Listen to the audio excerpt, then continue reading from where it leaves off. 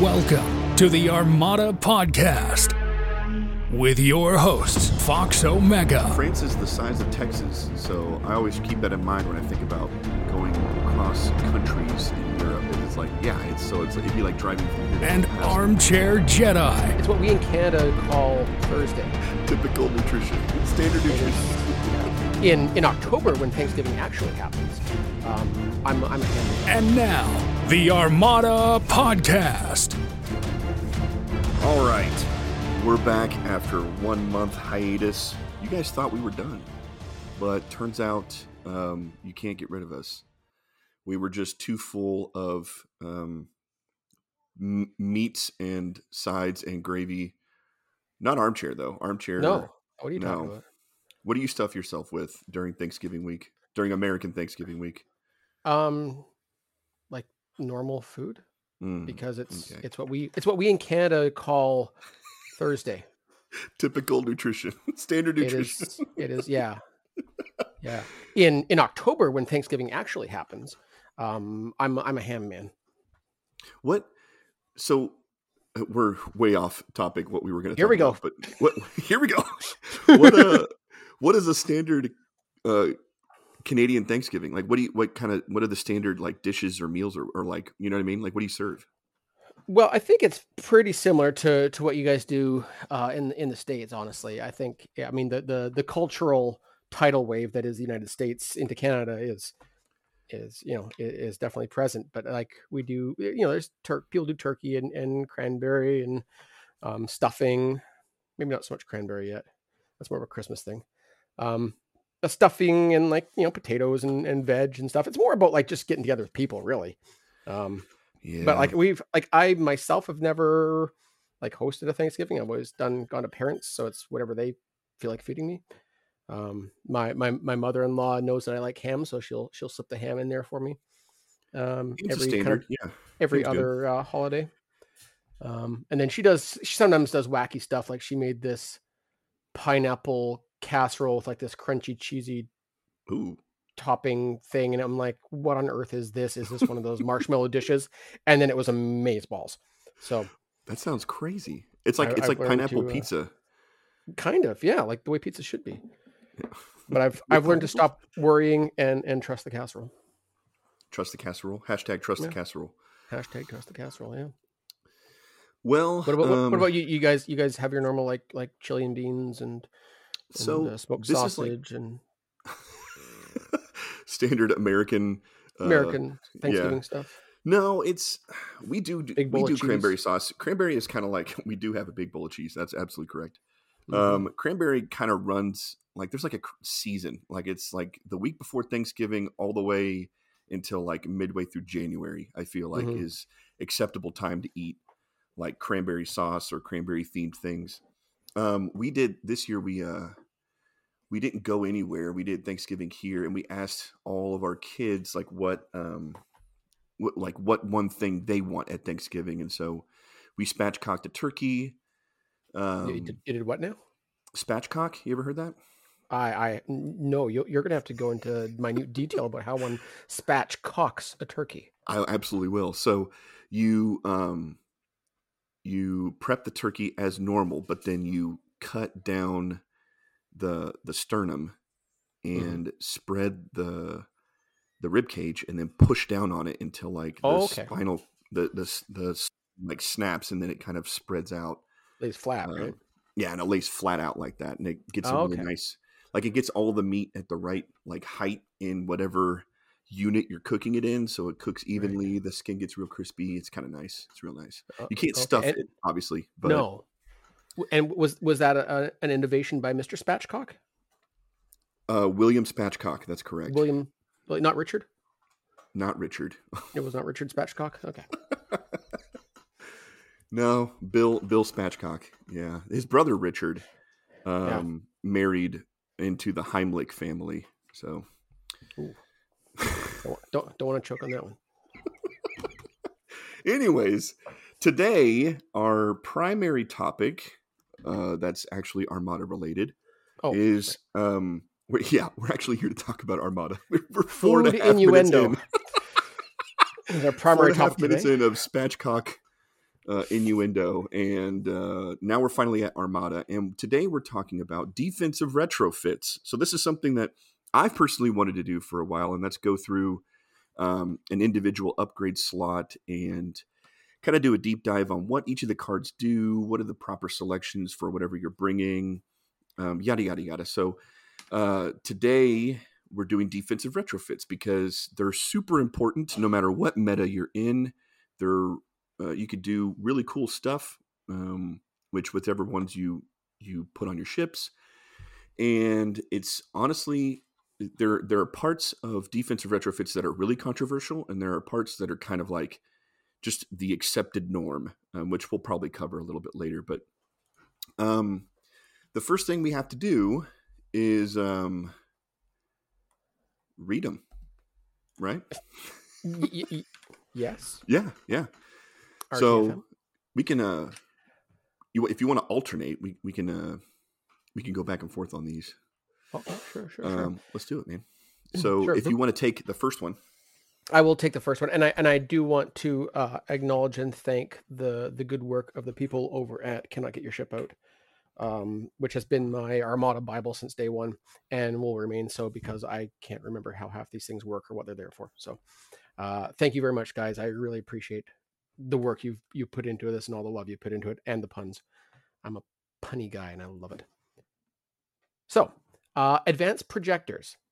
This isn't something you see very often. It's kind of a neat effect. It lets you basically redirect everywhere instead of just adjacent to where you are getting hit, which can be super helpful, especially if you got a ship with some chonky sides or a chonky front. Do you want me to read the actual text? Yeah, go ahead and read the actual text. Yeah. I quote from the Book of Defensives, Advanced Projectors. When you resolve the redirect token effect, you can choose more than one hull zone to suffer damage, which may include a non-adjacent hull zone. Very nice. It's 6 points. Pretty simple effect. Seems to be really useful. Yeah. Next up, cluster bombs. After a squadron performs an attack against you, even if you are destroyed, you may discard this card to roll 4 blue dice. That squadron suffers 1 damage for each hit or crit icon rolled, worth 5 points. Super cool card. Only goes off once, which is kind of lame for 5 points, but that damage cannot be scattered or braced. It just goes straight through to the squadron, which is pretty awesome. Yeah, when it rolls well, it can do some serious work. I'm looking at you, Anakin. Ooh. Yeah. Next up is early warning system. This is at the start of each ship phase. You may choose one of your hull zones and mark it with a chaff token. Until the end of the round, while a ship or squadron is attacking that hull zone, the attack is obstructed. After the status phase, remove that chaff token. That's 7 points. And the trick I always find with that one is actually remembering to put my chaff token out. Yeah, I feel like no one really removes it and then puts it back on. Like, I feel like it just kind of stays on whatever holes, or like people will forget and just leave it on one hull zone, you know? Exactly. So my problem was putting it on it in the first place. I went through a VWC a couple of years ago, and I was into the Swiss, and I was still like, oh, it's round 4. Maybe I should use my EWS. And it's dead now. Okay, fine. So I honestly don't know how I did that. I got out of the pods without. Yeah, it's stupid. Anyway, it's pretty expensive to not use. 7 but points honestly, to forget. Yeah, yeah. I feel like it's one of the most often forgotten ones. Honestly, if someone has it, like it's just one of those that you just forget. Yeah. All right. Electronic countermeasures. While defending, you may exhaust this card to spend 1 defense token that your opponent targeted with an accuracy result, also for 7 points. And this is the big mamma jamma of this category. Everyone kind of says you need to take ECM. Accuracies and their effect on your ships are just so huge. So being able to still spin that critical brace, it's a really big deal. It's a really good one. And this one takes a repair token to refresh in the refresh phase. In the refresh phase. Next, we have reactive gunnery, which is the second of the sort of offensive defensive retrofits. While defending, you may exhaust this card and spend a readied defense token to resolve the salvo defense effect instead of that token's effect. You cannot resolve the salvo defense effect more than once per attack. And that's 4 points. There's no refresh cost on that. It just exhausts and then pops back up at the end of the turn. Really good card in some builds. Yeah. The trick is you do need that readied token for it to go off. If everything is hot, or if boarding troopers have just gone off, you're out of luck. It's rough. Next one, redundant shields. It's a modification. At the start of each status phase, you may recover 1 shield, and it's 8 points. Goodness gracious! Not much to say about that. It's my winner for the card I wish was not the way it was. Was better, yeah. was better because yeah. Last on the list is reinforced blast doors. At the start of the ship phase, you may discard this card to discard up to 3 of your face down damage cards for 5 points. So super handy. The timing window, you got to remember to use it at the start of the ship phase, so before anything activates, and it's only face down cards, but kind of gives your ships 3 extra hull, and who doesn't love that, right, Monty? Yeah, right, Monty? There is a special bonus stretch goal defensive retrofit armchair, and that would be thermal shields. Exclusive to only the Clone Wars factions, and it's medium or large ship only. But while defending, after the attacker gathers dice, you may spend 1 brace token. If you do, choose and remove half of the dice in the attack pool, rounded down. Excellent card. Oh, only 5 points. Excellent card, and really, really good. It makes the Clone Wars factions unique in how they mitigate damage. So it does, and it does give you some soft counters to stuff like Intel Officer and accuracies. So, So you've separated these into like 4 different kind of conceptual categories, and so I'd like to kind of cover those, to help everybody kind of group them in their mind about what these defensive retrofits do. If you wanted to go through those real quick. Sure. So, I mean, this is just my sort of take on trying to put things into boxes, but we have like a damage reduction category. These are things that actively try to reduce damage coming in. EWS is there, obviously. It makes you obstructed, therefore you're taking 1 less dice coming in. If you get that nasty crit, that means you're taking, which prevents you from attacking an obstructed target. You get no dice coming in. That ship cannot fire at you at all. It's very useful saving against squadrons, etc. ECM and is a damage reduction in the sense that it lets you use a token that you wouldn't normally be able to. So you can mitigate incoming damage by using your defense tokens unfettered by accuracy rolls. And then thermal shields, obviously you remove half the dice pool at the outset. Less dice coming in is more better. Next up, we kind of have this healing subcategory, and that's where your redundant shields, which automatically gives you back a free, well, for 8 points, a free shield, and your reinforced blast doors, which heal up your face down or discard your face down hull cards, hull damage. You've got a mitigation category, which is basically just advanced projectors. It makes your existing tokens better. And then you have your offensive defensive cards, which are your active gunnery for free or for extra salvoing or salvoing when you wouldn't necessarily be able to, and your cluster bombs for a one-time only squadron smackdown. A one-time only squadron smackdown. I like that. Yeah.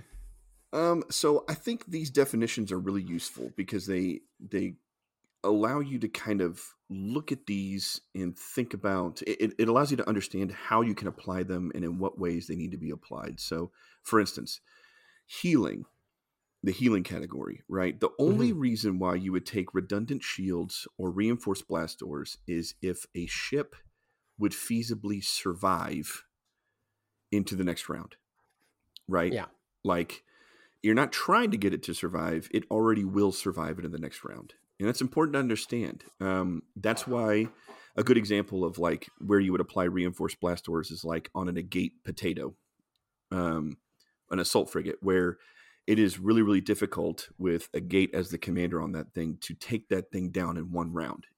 So reinforced blast doors is a super popular upgrade on it because sure, it will take some damage, but it will survive to the next round and remove whatever damage it took on it. And then honestly, on top of that, probably repair additional shields or hull or whatever. Mm-hmm. Redundant shields are pretty much never useful. I'm going to say that, but I'm sure there's probably some wacky build out there that someone has invented to like I make really it hope worth it. there is. I don't know. I mean, But it's just like the theme of it is just, I don't know, it tickles my theme bone, if that's a thing. theme bone. My theme bone. It's, you know, like bring the shield. The MC80s in the old West End game fluff had these extra redundant shield generators that were supposed to kick in during battle and save the ship and stuff. But it's too expensive. It's a modification, so no other modifications, no QBTs or spinals or things like that. And it's one ship. It's shields to maximum, but worse. Right. And everybody takes shields to maximum.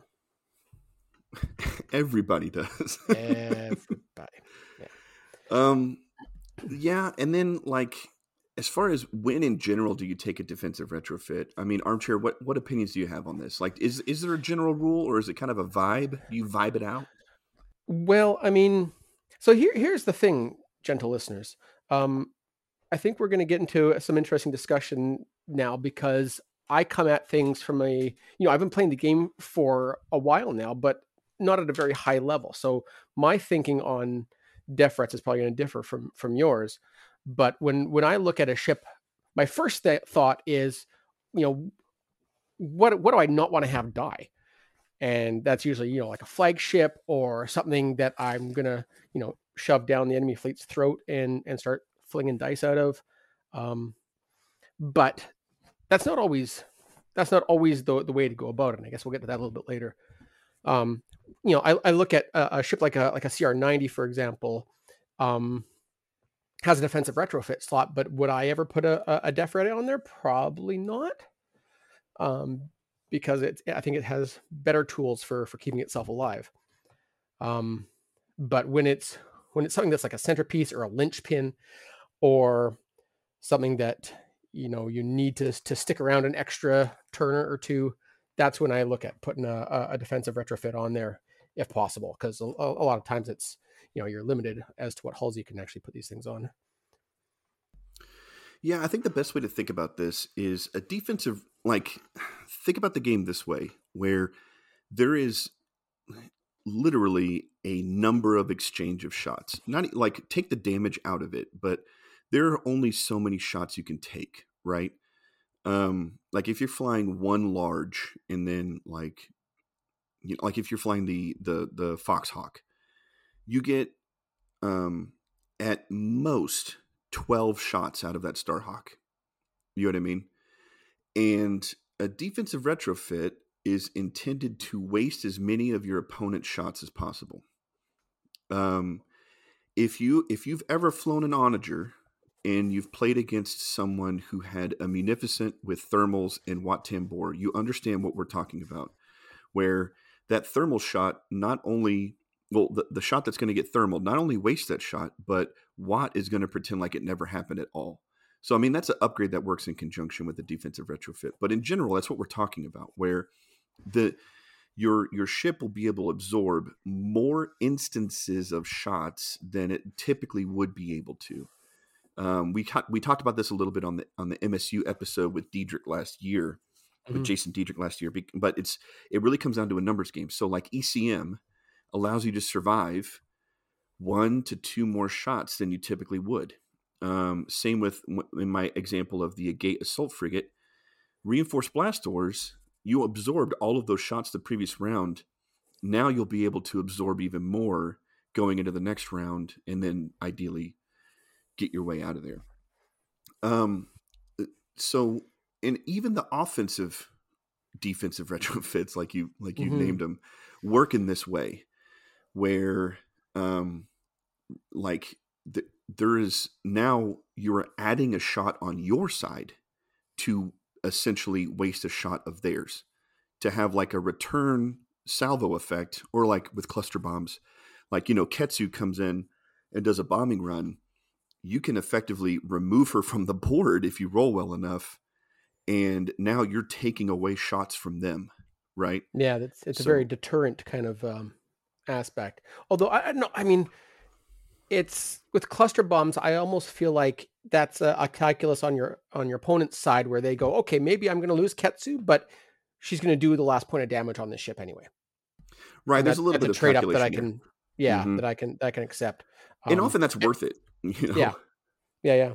But the reactive gunnery, especially, and especially in builds that are geared towards salvo, that's something you look at and go, okay, do I really want to shoot that and take a red, blue, and a black back, and maybe they got DBY, so that's guaranteed 2 damage. It factors in to your own target selection, very pretty heavily.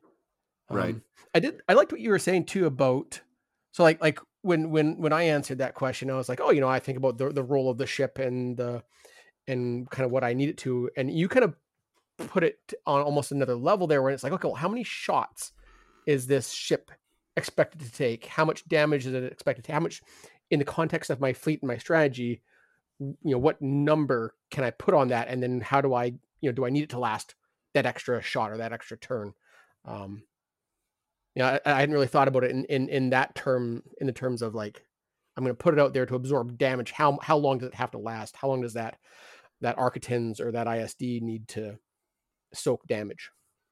It's the reason why the commanders like Grievous or Luminara can be really powerful in the right setups, because what those commanders really do, well, that they sacrifice some aspect of the fleet to allow another ship to take more shots, right? If I can use the brace on my Providence over and over and over again, are you really going to want to shoot it? Like, how many shots is it going to take? You know, um, I think a really good example of a fleet that's I'm seeing do fairly well. In fact, it Clement just won. I believe his name is Clement. Correct me if I'm wrong. Just won the one of the world qualifiers, or one, I think a store championship over in Europe, with a fleet that was, it's a double large CIS fleet, and it's a Providence with thermals, um, and a Recusant. And I'm almost certain he deploys the Recusant outside the Providence. And it's like, do you want to get to that Recusant? That Providence is going to be really difficult to shoot and hit effectively, because it's got thermals and he can repair and yada yada yada. And I think he's flying Grievous. But like, do you even shoot at the Providence? And if he's deploying the Recusant outside the Providence, like, it's too dangerous not to shoot the like, so that's what's happening here, is by adding a defensive retrofit, hopefully you're creating this calculus where the shot, the number of shots that your opponent can allocate, it gets complicated, and there's wasted shots, or the big money shot doesn't hit the way it's supposed to. Like, with ECM, that's why ECM is so powerful. Like, if you've got if you're in a meta with a lot of big activations running around, like ISDs or SSDs or onagers or whatever, ECM is killer, because like, they've got this big payload they want to get off, and you're going to be able to brace no matter what. So they'll be able to survive that shot and possibly the next shot, and so on and so forth. So that's where my mind goes.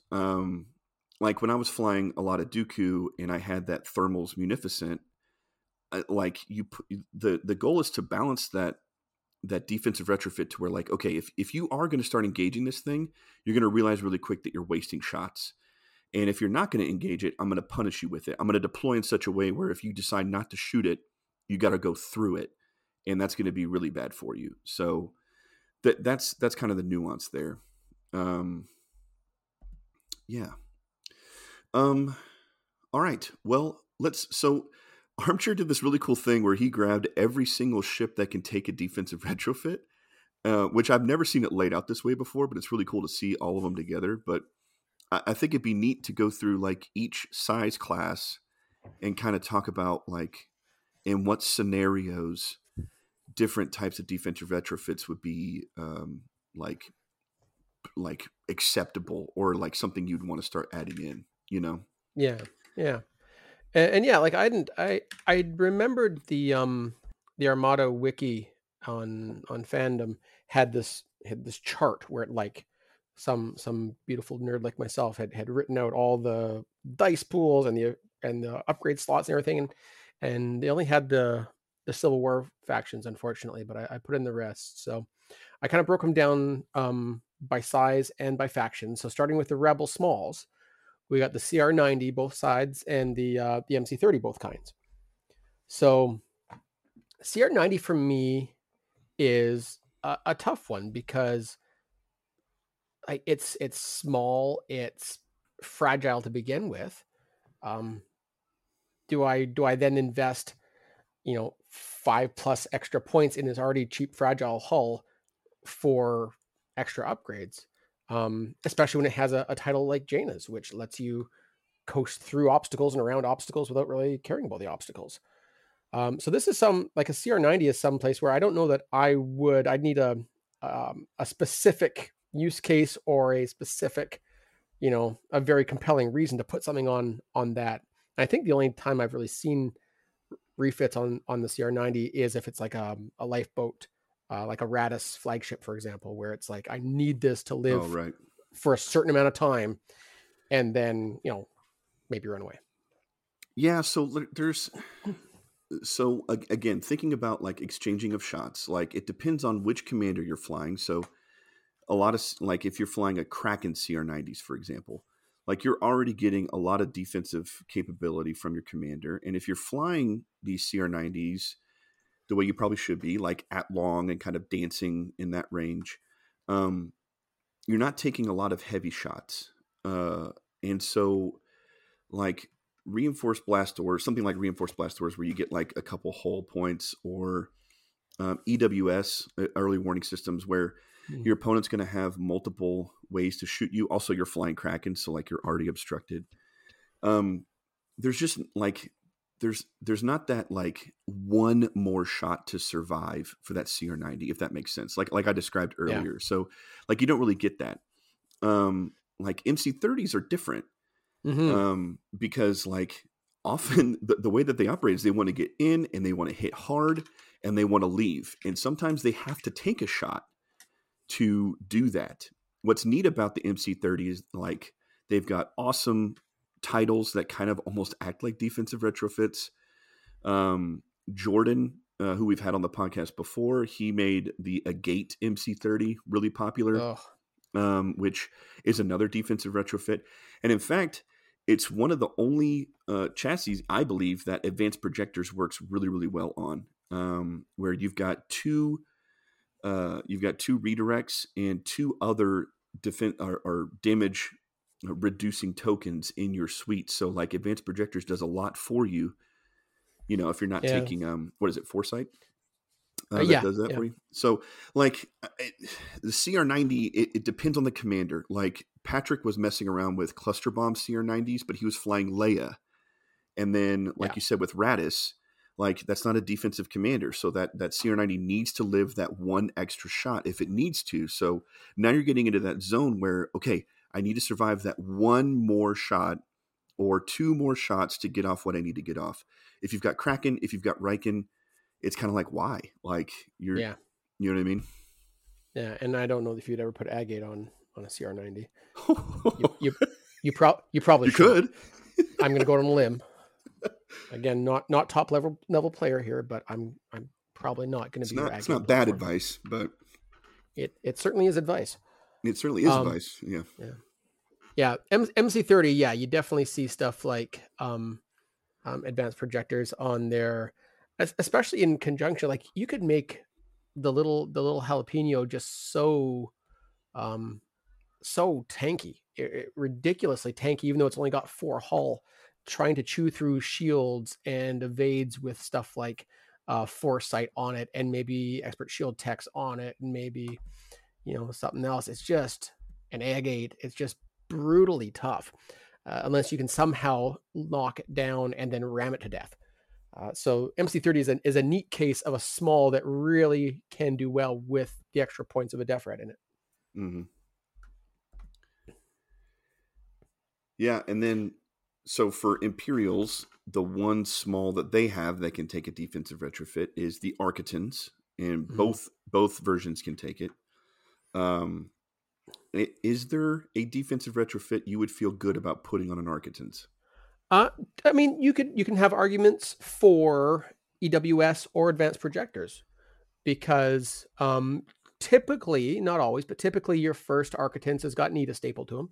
So you've got 2 redirects and 2 evades. Let me know if that sounds familiar. And then with the arcs on it, that far side, you're kind of like circling the bowl with the Architans and broadsiding. So your other side, the 2 shields on the other side, may not get used. So an advanced projector lets you eat up those shields before you eat up the shields facing. And the EWS blocks some incoming damage that would be coming into the shield, the hull facing that is towards the battle. So arguments for both of those. The rest, yeah. Yeah. I mean, you could put a reactive gunnery on there if you really wanted to, I guess. Oh, yeah, you could. But I think it's hard because like if you're flying a fleet that is dependent on your Architans, like that's my deal is like it shouldn't be absorbing shots. It should be being like a little annoying stinger on the outside. If it's absorbing a lot of shots and needs to survive 1 more shot or 2 more shots, that means that they're your primary damage dealers, which means you're flying some type of MSU style fleet.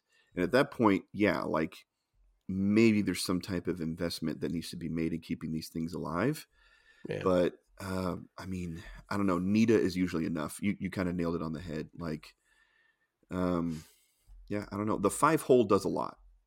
Yes, that's for sure. So yeah, I don't know. And the other thing that kind of factors in too, like your CR90, the example we have with CR90 is I need this to get into the danger zone, like for Thratus, for example, or maybe Maverick, and then survive for something to happen. Or the MC30 is I'm going to do a drive-by shooting with you, and it needs to get right in your face and survive that. So those are situations where, okay, yeah, no, it makes total sense. But when do you have a situation where your Architans, like there's no Raddus equivalent on the Imperial side. There's no situation where I need to drive this Architans fairly close and then survive. And there's no situation where, I need to drive it like right into your face and survive.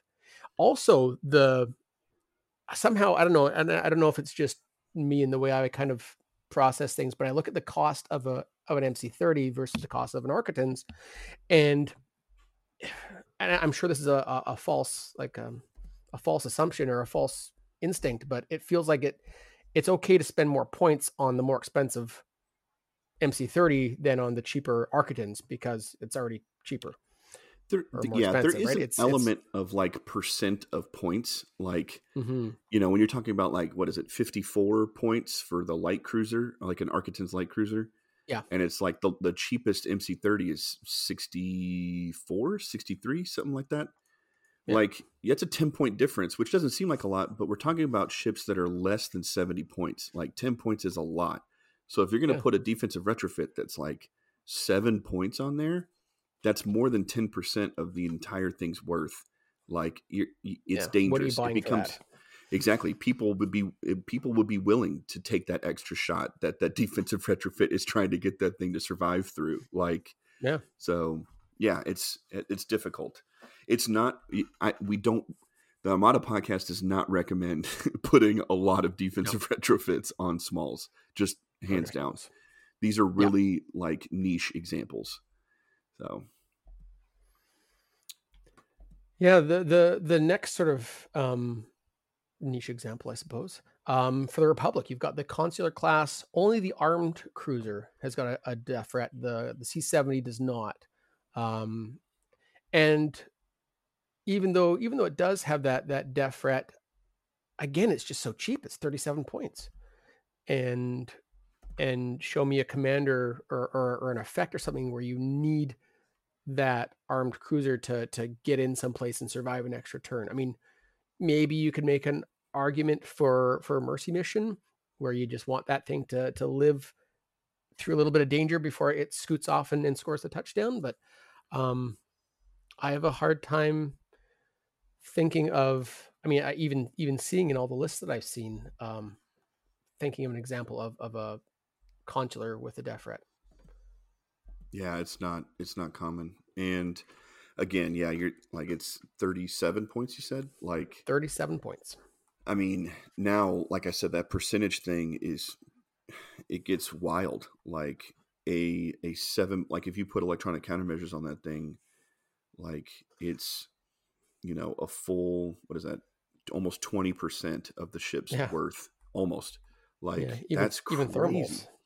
I mean, there's an argument to be said about like cluster bombs, maybe like if it's mercy mission and you're flying squadless, like, and you want to deter squads from, like, because you're going to deploy that thing like, away from everything, or reinforced blast doors if it's a lifeboat. Like, again, maybe, but again, like really niche. Like, just I would not do it. I wouldn't do it. Yeah, I mean, reinforced blast doors is just too reactive. Like you got to punch me, and then if I'm still around, sure, I'm going to heal some stuff. Right. But if I'm hanging on by a thread, chances are you're just going to punch me again, and that's going to be it. Yep. Unless you're out of shots or whatever. Mm-hmm. So, yeah, sorry, Republic people. And then the Pelta Transport. Pelta Transport, yeah. Is it a similar spot, I feel like? I don't know. I think I saw a list the other day. I think it was, gosh, I can't remember whose list it was now. But it had this Pelta, and it had like reactive gunnery, and it was like just a super tanky. Let me see if I can find it really quick here. Well, they're already pretty tanky. We've talked about like smalls with this, like this token suite. You know what I mean? Like, so, I mean, it's got some really good defense tokens with it, So it was Nick Larson's Anakin list from the Game Castle Sacramento Store Championship. And I mean, this really leans into the tankiness. And it involves a bunch of the sort of non-defensive defensive retrofits that we'll kind of get into a bit later. But it's a Pelta Transport. It's got Adigalia, it's got ECM, and it's got TB-73 for an extra evade. So there's a lot. And so putting an extra 7 point, it's only a 45 point hull, and putting extra 7 points on it, plus all the other stuff and projection experts and everything else, you're really loading that thing up. But my goodness, is it going to take a pounding? Right. Yeah, that's the thing, is like, it's already going to, like, the way the ship is already designed, it's already going to take at least 2 shots. It is very, very difficult. There are very few attack pools that can one-shot these Durasmalls, these 5-hole brace, redirect, and evade ships. And so if you're going to put a defensive retrofit on it, you're really trying to make it, you want to harass people, because that means it's going to take 3 or more shots to take this annoying 50 some odd point ship down. And that's part of your fleet strategy. Like, I could see it, it's just, it has to be your whole plan. And remember the context too. This is a new Anakin fleet, right? This thing is going to go in there and be one of the spotters, and kind of like your Munificent example. I think. I mean, I'm guessing as to Nick's intent and strategy here, but I imagine you're going to put it in there and say, "Okay, shoot at me." Yeah, do it. And in the meantime, I'm going to be generating rerolls for the rest of my fleet. Absolutely. No, I think you're 100% right. And he's got extra tokens because he's got that spare evade, so he can be like the Anakin fodder if he needs to if you're not going to shoot it. It's a good idea. It's in that situation. But again, you got to have a plan around it. You can't just throw defensive retrofits on a small. No. So yeah, that's a good example.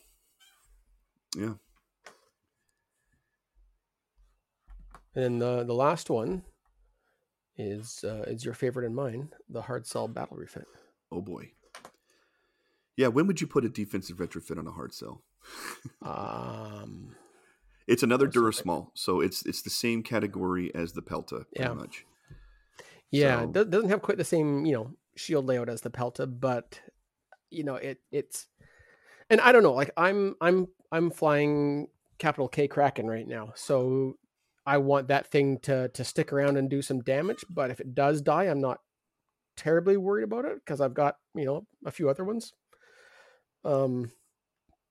Yeah, again, it's like I can't think of a reason or a strategy unless maybe you're doing like I don't know, it's like a TF MSU a thing where I'm going to put yeah, them on a hard sell and then kind of try to put Foreman's Labor on there, put a Def Red on there, and keep my lifeboat alive. I don't know. yeah. As a That's the spotter, again, it's like the factions only small, so it's right, like you can like you've got a couple instances where you need spotters in the CIS faction.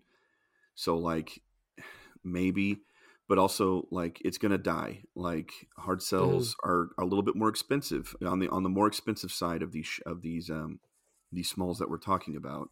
Yeah, And so like they are going to get shot at because if you put it's a what is it 52 points if you put yep, one defensive retrofit, like now if you don't have any other upgrades, you're getting real close to that 60-point threshold of yeah, I'm just going to kill that hard cell and leave and take my 7.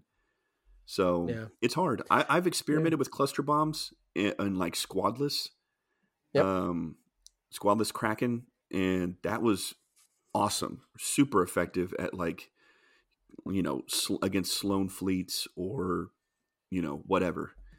yeah. But and I plus hard cells have the flak to support it. Like they can yeah, they take the shot, and then if they live, they can shoot again, and it's devastating to a lot of squads.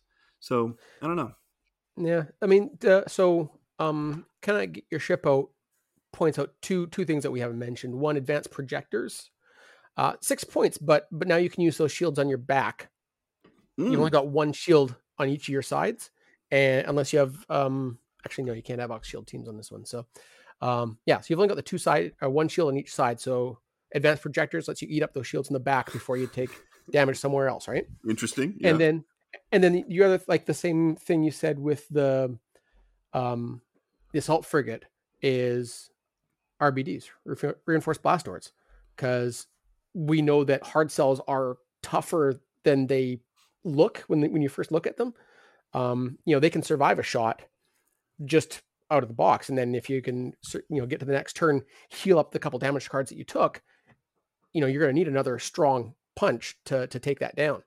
And Hmm. so it can extend the durability of the hard cell and also make that person use up a shot again on it that it might have wanted to use somewhere else. So, but again, like you said, even those are 5 and 6 points on a 52 point chassis. Yeah. Yeah. The So. small, it's hard. It's a hard argument on the smalls. Hmm. All right. Well, let's do all the mediums together here because we are Sure. running a little bit long. But let's talk about all of these all at once. So, the Assault Frigate Mark II, the Acclamator II, and the Munificent Star Frigate, which honestly they kind of all have the same vibes, Mm-hmm. like as far as defensively. When are the when are you applying defensive retrofits to these guys? Because they can take a couple more hits than their small brethren, but sometimes they're not the central unit of your fleet. Yeah, and that's it. Again, like if it's going to be a flagship, I'm definitely thinking about that. If like in the case of the AF2, something like early warning systems might be a good idea because you're going to be again flying around the outside, broadsiding. You want to protect that broadside a bit, especially if you're on the edge of the battle. Squadrons can't maybe reach all the way to the other your other arcs. So having that chaff token in that one special arc really can go a long way. Um, Acclamator, I mean, the uses I've seen for the Acclamator want to get in close. It doesn't have a whole lot of, I mean, 3 reds out the front on the Acclamators, but it wants to get in really close to really maximize its dice. And for something like that, you need some sort of damage mitigation. It's only got one of each of its tokens. Mm-hmm. Um, so I think these ones like it's not like, yes, you must take it on like an AF2. I think there might be a stronger argument for taking it on an acclimator because of its role, and it doesn't stay at range. It needs to get in a little bit closer. I think you had a good example with the Munificent too. Yeah, I think mediums are this category where you're gonna need one of the damage reduction ones. You're Mm-hmm. gonna need either ECM, EWS, or thermals, um, because all three of them have uh, non-redundant tokens. Yeah. So, if you really need that brace, you're gonna need to take ECM. Or for the Acclimator and the Munificent, you're going to need to take thermals. For the Acclimator and the Munificent, they have opportunities within their own faction to refresh those braces, which is a more important consideration for thermals. Also, EWS is interesting on all three of them because they all have some type of very wide arc. Acclimators out the front, and assault frigates and munificents, their side arcs are very wide. So I've never seen it, but it's a really Yeah. interesting concept. I mean, you Munificent, EWS you're aiming to double arc though, so that makes it a little trickier with the other two. for sure. That front arc, or that one prime arc, I guess, is where the action's going to be at. Right. I've seen Agate assault frigates get really aggressive, but that's because Oh, it's an Agate assault frigate, and so yeah. at that point you don't really need one of these damage reduction ones. No, that ship can literally do anything. But again, the reason why we're now breaching into specifically just the damage reduction upgrades is now you're investing a significant amount of points in Mm-hmm. these ships, and so you need to try to keep these things alive for those few extra ships or a few extra shots. Yeah. Armchair, Advanced you post. projector is. Sorry. I was just going to say, we did a grab bag where you had an acclimator that was essentially like naked with like ECM on it or something like that. Yeah, something like that. And Yeah. that's so smart. It's such a why, it's one of those things, like, why shoot it? Because you're going to have to waste 3, maybe 4 shots into that thing. Mm-hmm. And how many points are you getting? Like, it's just not, Yeah. it's not worth it. And it's a good distraction. Especially if there's like an implacable nearby that can take it. Right. It wasn't. I remember that one came out of because I'm not a Republic player, but I went to like Mature and Rayleigh and Large Package, and Mm-hmm. they it came out of that brain trust, the idea of a fairly scaled down clam with ECM being tankier than you'd think about when you just kind of look at it. Right. The only other thing is like advanced projectors on the AF2. Again, in the same way that Yeah. EWS reduces damage coming in, advanced projectors gives you those 3 shields on the far side, assuming you get your redirect. Yeah. But if you're getting shot at range, maybe I'm taking your evade first anyway. So argument there, it's a little bit cheaper, but not much. So I don't know. Yeah, I don't know. With like in the competitive field, like it's hard with like they are big enough targets that if there's nothing else your opponent wants to shoot at, if you aren't securing extra shots into these mediums, they're easy low hanging fruit, is what I've seen. Like your munificent star. Well, why are you taking a star frigate if you're not using the defensive retrofit first off? Right. But if you've got a munificent that doesn't have a defensive retrofit, I'm going for it. Like it's too easy to get those points. Same with the acclimator, same with an assault frigate, unless it's got a gate on it. It's one of those things where I had this happen in the game that I played. It was a Luminara fleet. Is last tournament I went to. Luminara fleet, even acclimator even had thermals on it, and I still it was the lowest hanging fruit in the whole shebang. So I was like, well, I need to go for that thing, so I'm going to go for it. So you need to have a really good reason not to take one of these damage reduction upgrades on any of these 3. Again, they're like a gate is one of those things where she is a damage reduction commander, so you can go into one of the healing ones. So there are other considerations to be sure, but yeah. And then when we move into the larges here now, you need to have really specific reasons not to take damage reduction ones, and we'll talk about that here in a second. But Yeah, if you want to go through all the larges that Yeah. have these slots. So on the Rebel side, you got the MC-75s and then the Home One style MC-80, and the MC-80 Assault Cruiser actually has two of them, which can lead to some interesting combos / point wasting. On the Imperial side, you've got the Kuat, Simoon, and ISD-2 Star Destroyers. You got the Venator 2 Star Destroyer. Oh, actually, does the Venator? I think the list I was looking at It might has not have it in been. the Empire too. The Empire has it as well. Yeah. Uh-huh. Because I think the list I was looking at wasn't totally current. Yeah. So the Venator 2 for the Empire and for the Republic, and then for the Separatists, it's the Providence Carrier. And again, with Invincible, you can wind up with two of them, and which makes for some interesting jank. So, looking at, immediately one of the first upgrades you're going to put in almost all of these is that are like all of the Civil War factions are going to be ECM. Like you need to have a really, really good reason, really, really good reason to do something else. Like even if you're trying to add like a salvo to one of these Civil War faction ships, like there are other ways to do it. You can use a gate and add a salvo. You can local fire control as a weapons team if your ship has that. Like there are other ways to do it. You've invested too many points in this like centerpiece of your fleet. It's important that it stays alive for as many shots as possible, which means going straight to a damage reduction upgrade. That's just the reality of it. Yeah, especially with how much accuracy generation you can get out there. Yeah, and the thing that each of these ships have that we weren't talking about with because CR90, it's got double evades. The MC-30's got double evades, double redirects.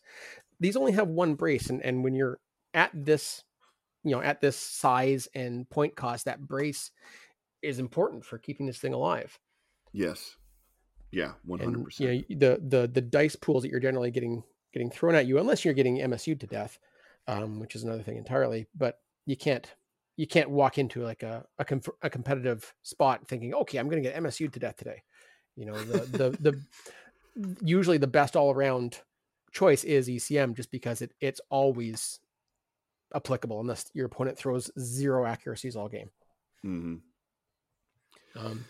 I mean, the argument for like a reactive gunnery, I could make an argument for you there for like the MC-75 as a Radis drop, because I'm going to be safe until I pop out of hyperspace in your face, and then you're going to want to shoot me, and I can just salvo you back with one of my contains, and Yeah, but again, like you're securing, making sure that you survive through that shot. You know what I mean? Yeah. So,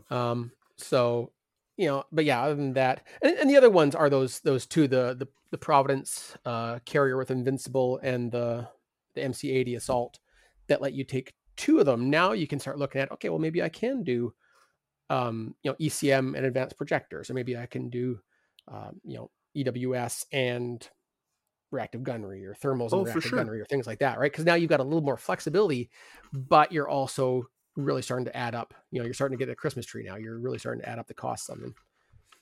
Right, but now you're really giving them a reason not to shoot you. You know what I mean? Yes.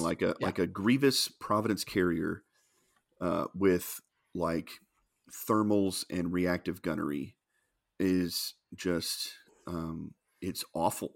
It's an awful thing to go up against. And on the MC-80A, like you're right. Like so you take one damage reduction one, and then like the double defensive retrofit, it's one of those things where you just got to have a good reason to do the other thing. Like advanced projectors is a good slot in that, because you've got a lot of shields. You're probably only presenting one side. So being able to deplete the shields on the opposite side of your ship is not a bad thing. Like, so I've seen that before, and that's worked pretty well, but you have to secure that initial damage reduction upgrade. Like think about a Providence carrier with two, like it's invincible, but it's got two defensive retrofits with no damage reduction upgrade. Like ECM, EWS, and thermals isn't on there. That thing's dead anyways. Like You know what I mean? So But I'm there's going to something to be cluster bomb said. you after I go down. Right, yeah. There is something to be said on the Imperial side about combining Mahdi with Yes. reinforced blast doors. That is an exception because of this concept that I'm talking about of additional shots.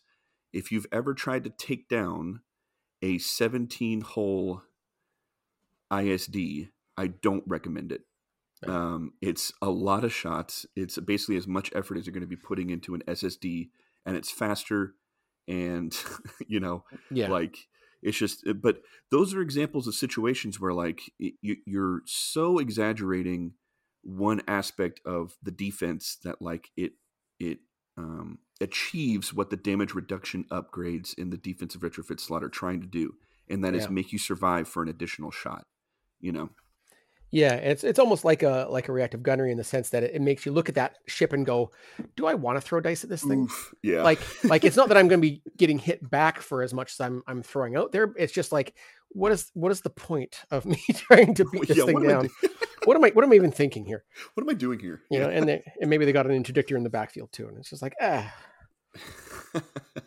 Oh man, with advanced projectors yeah, projection projection experts. experts. Oh Yeah, my gosh, yeah. yeah.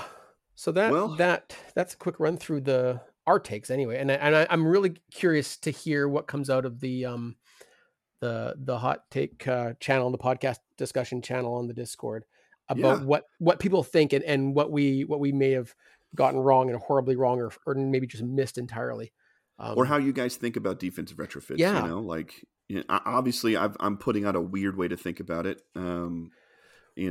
And But I mean, I like that because it's something that I hadn't really like. Again, like I thought about it in terms of role and where it's going to be on the battlefield, but that it's kind of like yes, and what's you got to think about that sort of I don't know.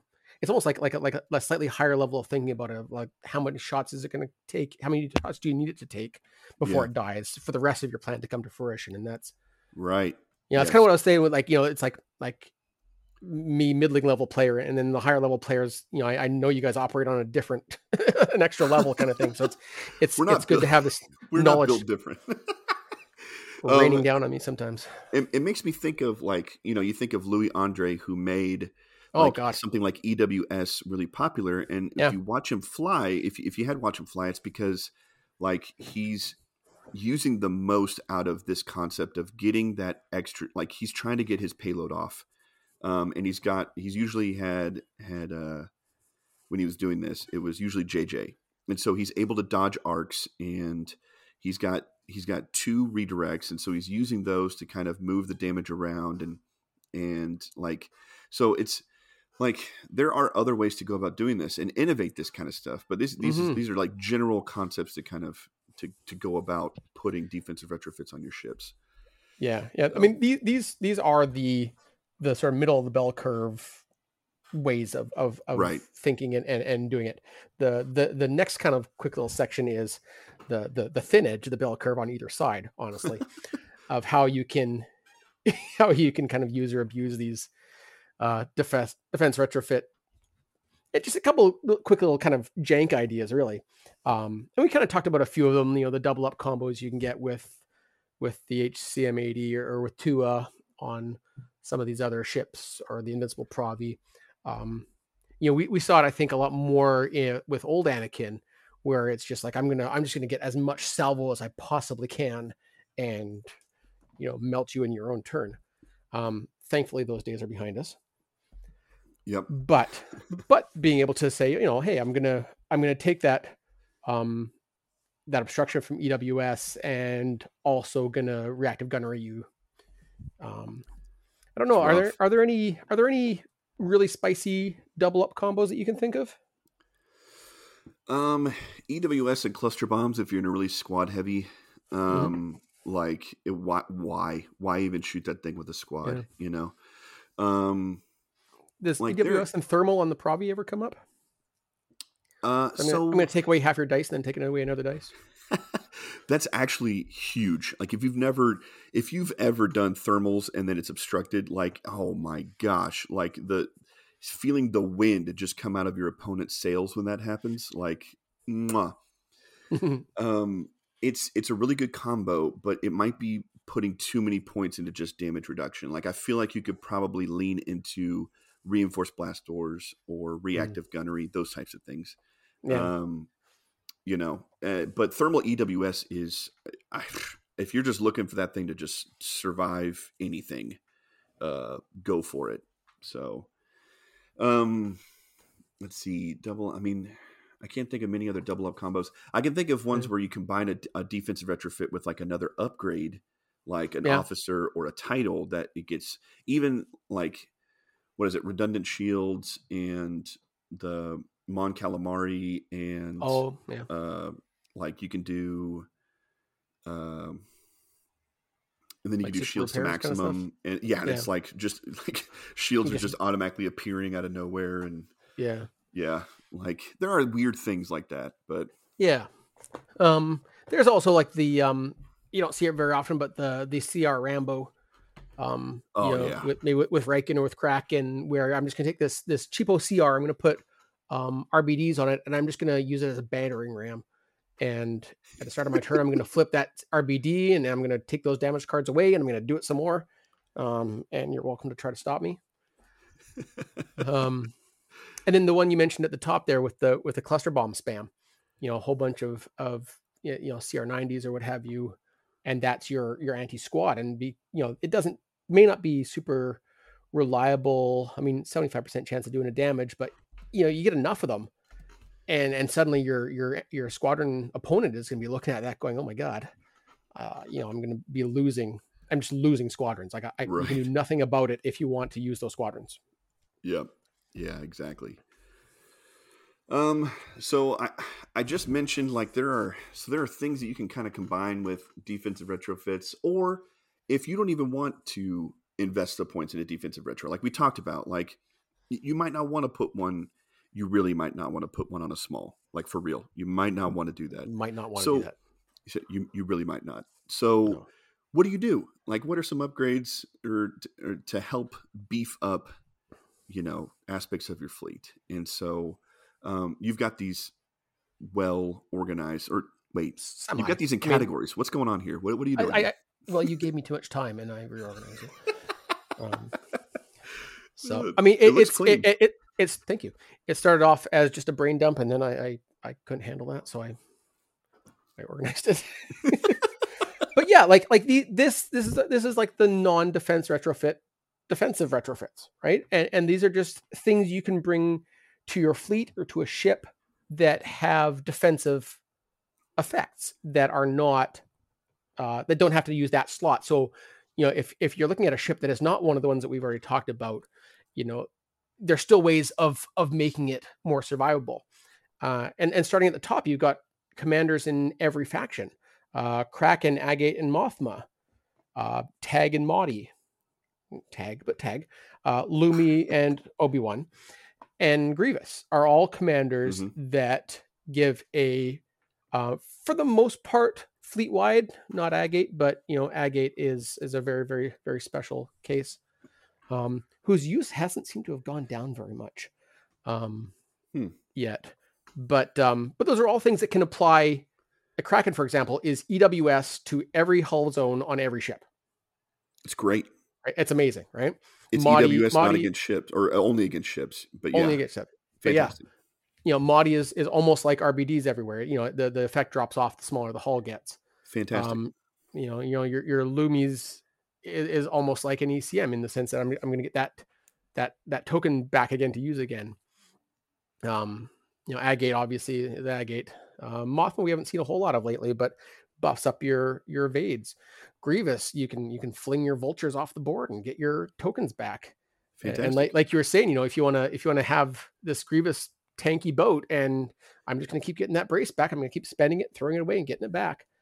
With reactive gunnery, keep readying my tokens. Awful. Yeah, just awful. So, and again, those are for the most part fleet wide, right? Everything else we've talked about today, the defrets, are ship specific. So, but great point. Flip side being a lot more points, and now you're building around a fleet wide concept. Yeah, it's your commander. Yeah, so yeah. I'm not going to bring two larges with Kraken necessarily. I'd want to spread that out a bit. Like your next tier are your officers. You've got, Whalix, who lets you bring back a spent token. You've got Agate Officer, which lets you refresh a token. Lando for rerolls. Nita gives you an evade instead of one of your existing tokens. Tua adds an offensive or a defensive retrofit to any Imperial ship that can take her. I think not the SSD, right? Because you can't add symbols to the SSD, but I think everything else. So you put Tua on there, and there you've got a Defret or an extra Defret. Iden Versio boosts the effectiveness of evades. Adigalia is a soft redirect. Wat Tambour is a healer extraordinaire. Mm-hmm. All people you can pop in the officer seat, and again boost that ship that might not have its own defensive retrofit. Yeah, I have nothing to add there. That's they're, I mean, and these are officers you see all the time, and for not a no good reason. Did I say that right? For not a no good. They're all great officers. They all add additionally. They keep, thinking about that shot exchange. Sometimes if you include these on top of a damage reduction defensive retrofit, like I talked about with Watt and thermals, you're not only adding one more shot or two more shots, you're adding 3 or 4 shots that this ship can survive. So these are big deals, these officers. So yeah. And then you got a handful of other upgrades like Sanalor. You got Beast of Burden, Invincible, which we've mentioned a few times. Point defense ion cannons is probably the biggest and most talked about non-defensive defensive retrofit because of its cost and its effectiveness of letting you reroll a dice at close range every single time you want. Targeting scramblers is another big one for the interdictor, and there's others, right? But the the point is, it's even if your ship doesn't have that defensive retrofit, does not mean it cannot be very tanky, right? And also tech against things like H9s or against XI7s, which are going to block your block your tokens or degrade your tokens. You can have effects like Tranquility or Implacable or Adigala. Don't really care so much about your accuracies because they're just going to happen. Yeah, exactly. Well, sweet. Yeah. Well, that is defensive retrofits and plus in a nutshell. We know we probably didn't get everything, but and like Armchair mentioned earlier, please jump on the Discords. Let us know if we missed something or if there's some interaction that you guys have seen that is really, really cool. Some kind of defensive retro jank that we haven't thought of. But they're such a big part of the game, and it's important to kind of know what you're getting into and kind of get these things categorized and understood so that, you can be as defensive as possible, within reason. I mean, you gotta balance your point spend. You can't make something so tanky that it hits like a wet towel. Just sink 100 points in straight defensive upgrades into a CR90. There you go. 140 point CR90. Anyways, Armchair, you know what time it is. What time is it, Fox? It's time for Hot Take 30. Do it. Nice. All right, Fox, Mr. Omega. Mm-hmm. Your hot take is as follows. Mm-hmm. Spiders. You may have heard of them before. I think spiders get a bad reputation. So why are a lot of people's fears so tied up in spiders? You know what I mean? Why is that? Mm-hmm. Like in Lord of the Rings, the giant spider. Like in insert other intellectual property here. Harry Potter. Why is there a giant spider? You know what? There's something there. Star Wars. Somehow there's a giant spider in Star Wars. So how explain this if they have a bad rap, or is it the movies that give them a bad rap? You know, like, is it chicken and egg situation? Is it a spider and an egg situation? I don't know. But I'm saying it didn't happen for no reason, you know? So are you saying they do not have a bad reputation, or that they do and they deserve? Like, what? I'm saying What's your point, Mr. Omega? I'm saying they have a reputation. Yes. What it is or is not, I am not willing to expound on. I see. So you're taking, But it's the there, third option. and we need to acknowledge it. I think they totally get a bad reputation. I mean, I'm not an arachnophiliac, Ooh, which sounds much worse now that I've said it out loud. yeah, that was Wow. that word got worse as you went on. Oh, okay. Okay, everybody take a moment, just deal with that image in your mind. Now let's move on. No, don't. Oh God, I said it again. Let it go. It's like saying Beetlejuice too many times. But no, they do. They serve a purpose, an important purpose in the world. They are, I think, ugly, yucky, creepy crawlies, but I don't judge them by their appearance. I judge them by their acts, and I value them for their contributions to our world. We actually have a little spider capture and release stick that we use religiously in our house. It's a stick? Well, sort of. It's like a stick with a little box on the end. You guys don't have Lee Valley tools down there, do you? No. In maybe it's just a Canadian thing. Lee Valley Tools sells these things, and they're like this little plastic stick, and they break down. And on the end is like almost like a pyramid with a door on the bottom. And so you open the door and you put it down on the ground, so the pyramid covers the spider, and then you gently close the door, and the spider crawls onto the door. And then it's contained within this little stick, and you can walk it outside and open the door up and toss it out into the void and let it fend for itself in the cold, really dark, wide world.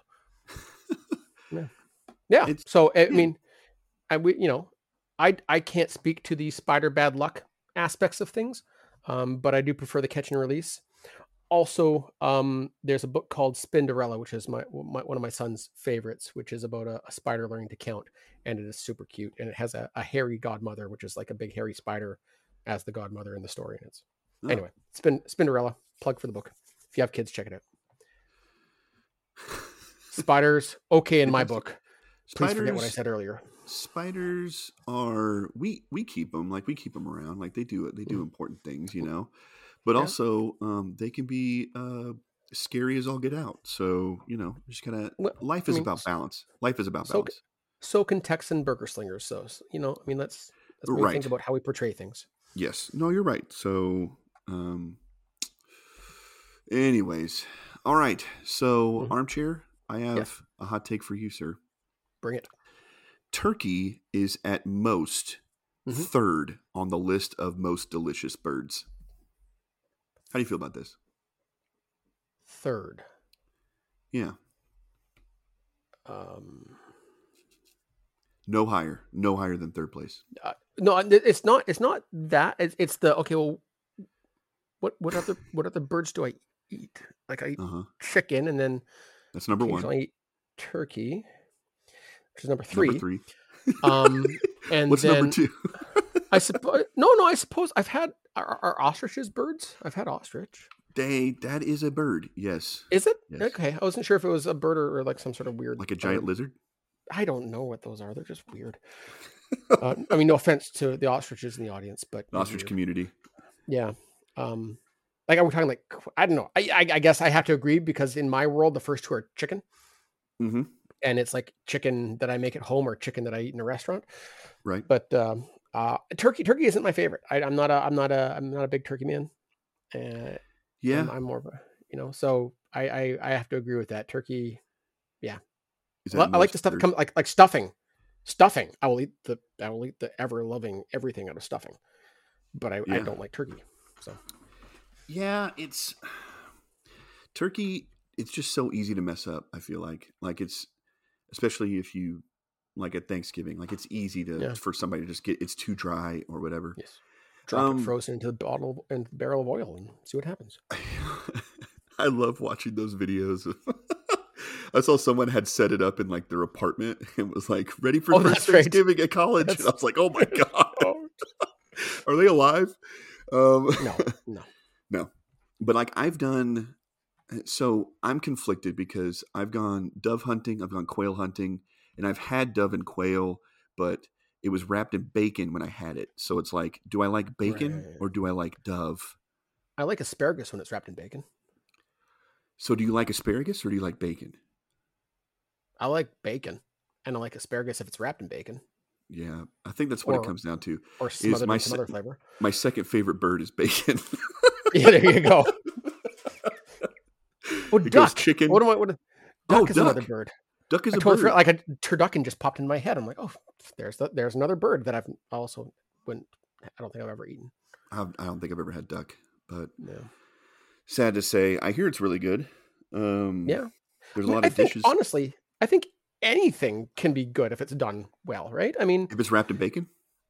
and wrapped in bacon, but like, I've had tasty Brussels sprouts, which I never thought I would Yeah. ever say, but Uh-huh. so I don't know. Yeah, I think turkey is very, it's very prevalent, especially in the holidays, in Western civilization, and that means that we've been exposed to a lot of different better or worse preparations of it, and so, Mm. but I think I believe that a well done turkey is as good or better as a well done chicken. May not be my Oh, particular man. cup of tea. Yeah. Yeah, you could be right. Yeah. Maybe there's a little turkey inside of all of us, Oh, definitely. Yeah. Mm-hmm. Yeah. Yeah. Especially All Cologne right. for not being here. Keller's a turkey. You're a turkey. I want you to hear this as you edit it. Yes. You are a turkey, Kalorn. Maybe we'll get him a new meme. Who knows? Anywho. Anyways, tourney shout outs. You want to take this, Armchair? I will take this. So I would have mentioned this earlier, but there's been no podcast, but I will be at a store championship in Vancouver this Sunday. So like, we're recording this on Thursday. There's 3 more days. If you happen to hear this as soon as it gets out, hopefully tomorrow morning, and decide you want to come on Sunday, we'd be super stoked to have you. It's the Rain City Store Championships. You can check it out on T4. You can come meet your favorite podcast host and have some fun, Armada. There's also one out in your neck of the woods, Fox, at Dallas Fort Worth, at Texas Toy Soldier. I think it is on December 9th. That's right.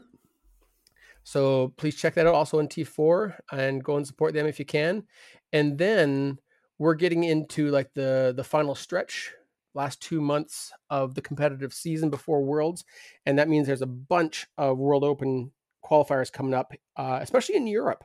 So we've got the German qualifier this weekend in Cologne, Germany. Good luck to all of our German listeners. I think Veers is probably going, and hope you guys have a good time. And there are lots of cool stories come out of that. The weekend after that, December 9th and 10th in Paris, France. Bonne chance, mes amis.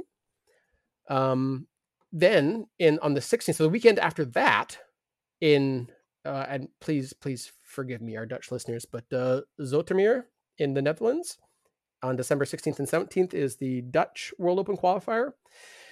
And then everybody goes away for Christmas. And then on January 13th and 14th in Aalborg in Denmark, it'll be the Danish World Open qualifier. I don't know. I feel like it sounds more exotic because I'm talking about, go to this country and go to this country. But I guess it's not terribly different than if I went to like, a world qualifier in California and in Las Vegas and in Texas and stuff. But it just sounds neat to say, go to Germany this week and then France that week and then Netherlands that week. And I'm sure our European listeners are like, yeah, whatever, man. It's like just a drive down the street. Yeah, whatever. France is the size of Texas, so I always keep that in mind when I think about going cross countries in Europe. Really? It's like, yeah, it'd be like driving from here to El Paso to go to some of these. Like if you lived in like Belgium or something like that. So it's the second biggest place in the world.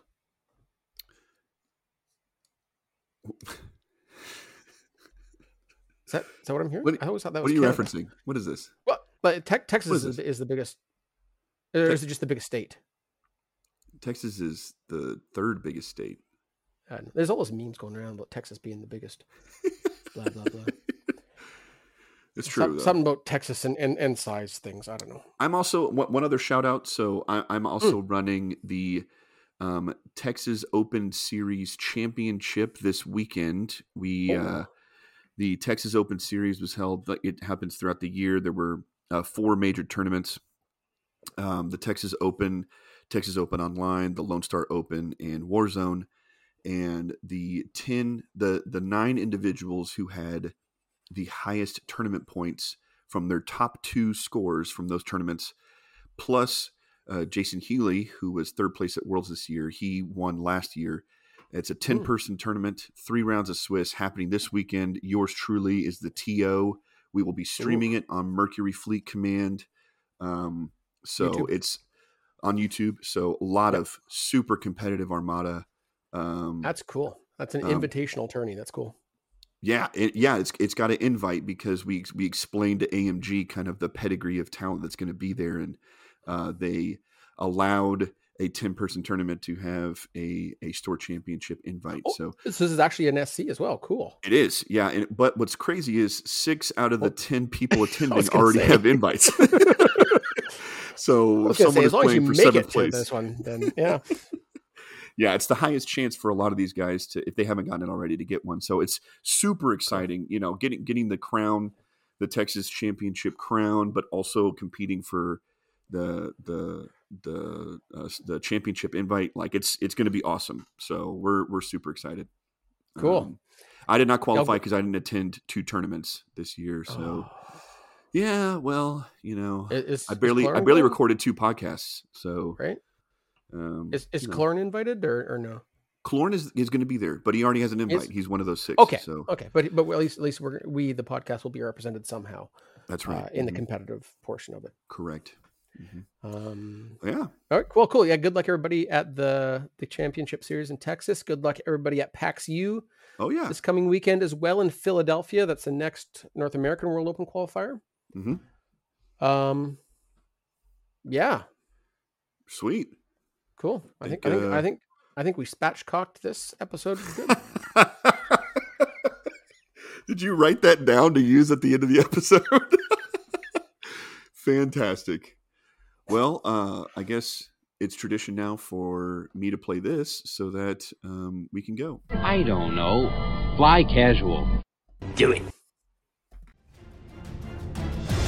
Thank you for listening to the Armada Podcast. Make sure you subscribe so you don't miss any future episodes. In the meantime, keep up with the show on YouTube, Facebook, and Twitter at Armada Podcast. Join us on Discord with the link in the show notes. Until next time.